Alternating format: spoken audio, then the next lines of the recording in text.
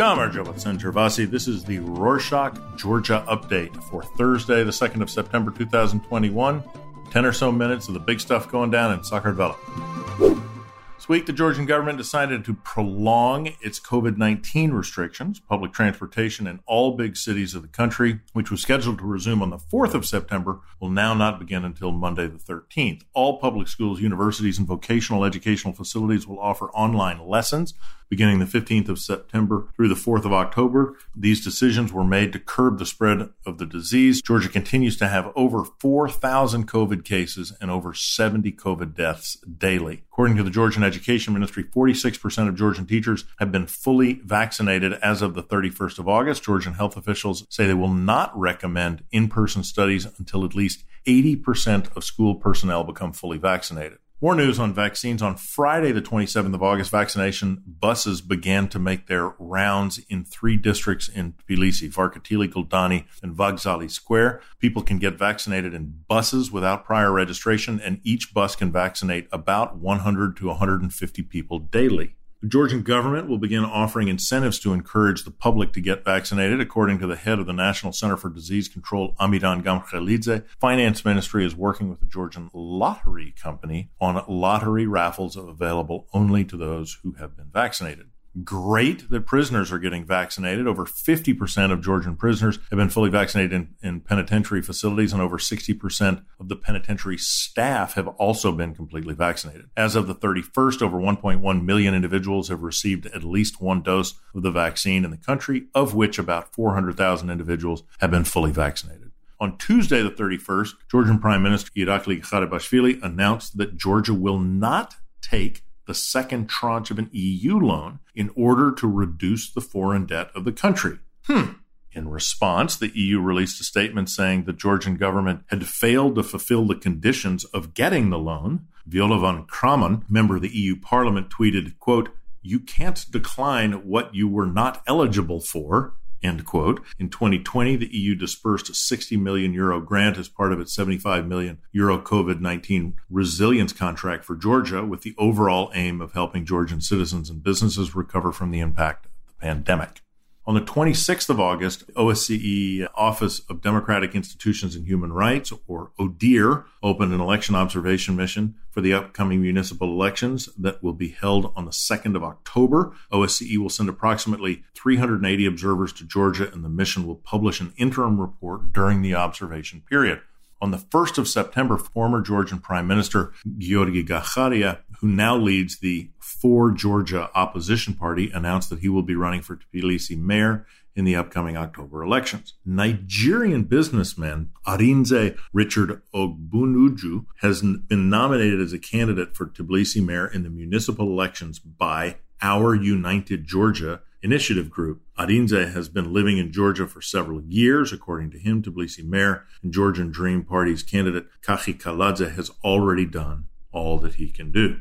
Ruling Otzneba Party predicts that their candidate for Tbilisi mayor, Kachi Kaladze, will receive over 60% of the vote in the upcoming elections. According to Otzneba's poll, Nika Melia, the head of Natsebi Party, who also is a joint candidate for several opposition parties for Tbilisi mayor, will receive around 29% of the vote. On Thursday, the 2nd, the Natsebi Party decided to sign the EU-mediated agreement after more than 4 months of refusing to do so. The agreement was proposed by the European Council President Charles Michel in April to help Georgian political parties resolve a 6-month-long political crisis which began after the 2020 parliamentary elections. At the end of July, Otzneba decided to withdraw from the agreement. Originally, according to Otzneba party leaders, they did it because it had been fulfilled. But amidst both domestic and European pushback, they said the decision was made due to the opposition party's constant violation and non-fulfillment of the agreement. Now, weather. Destructive weather. On the 27th of August, heavy hail hit Tel Aviv, Kvareli, and Gurjani rayons in Kakheti.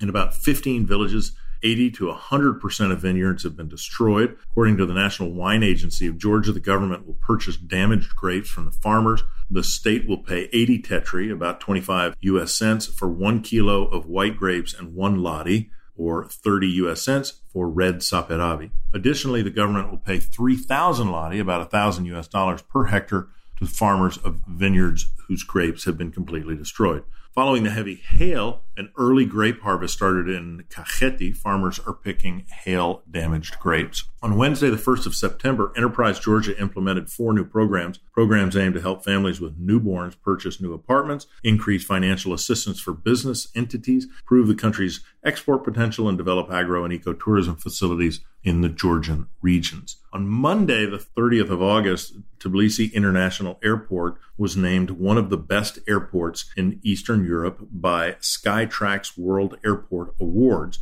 Out of the 10 best airports in Eastern Europe, Tbilisi International Airport finished 6th.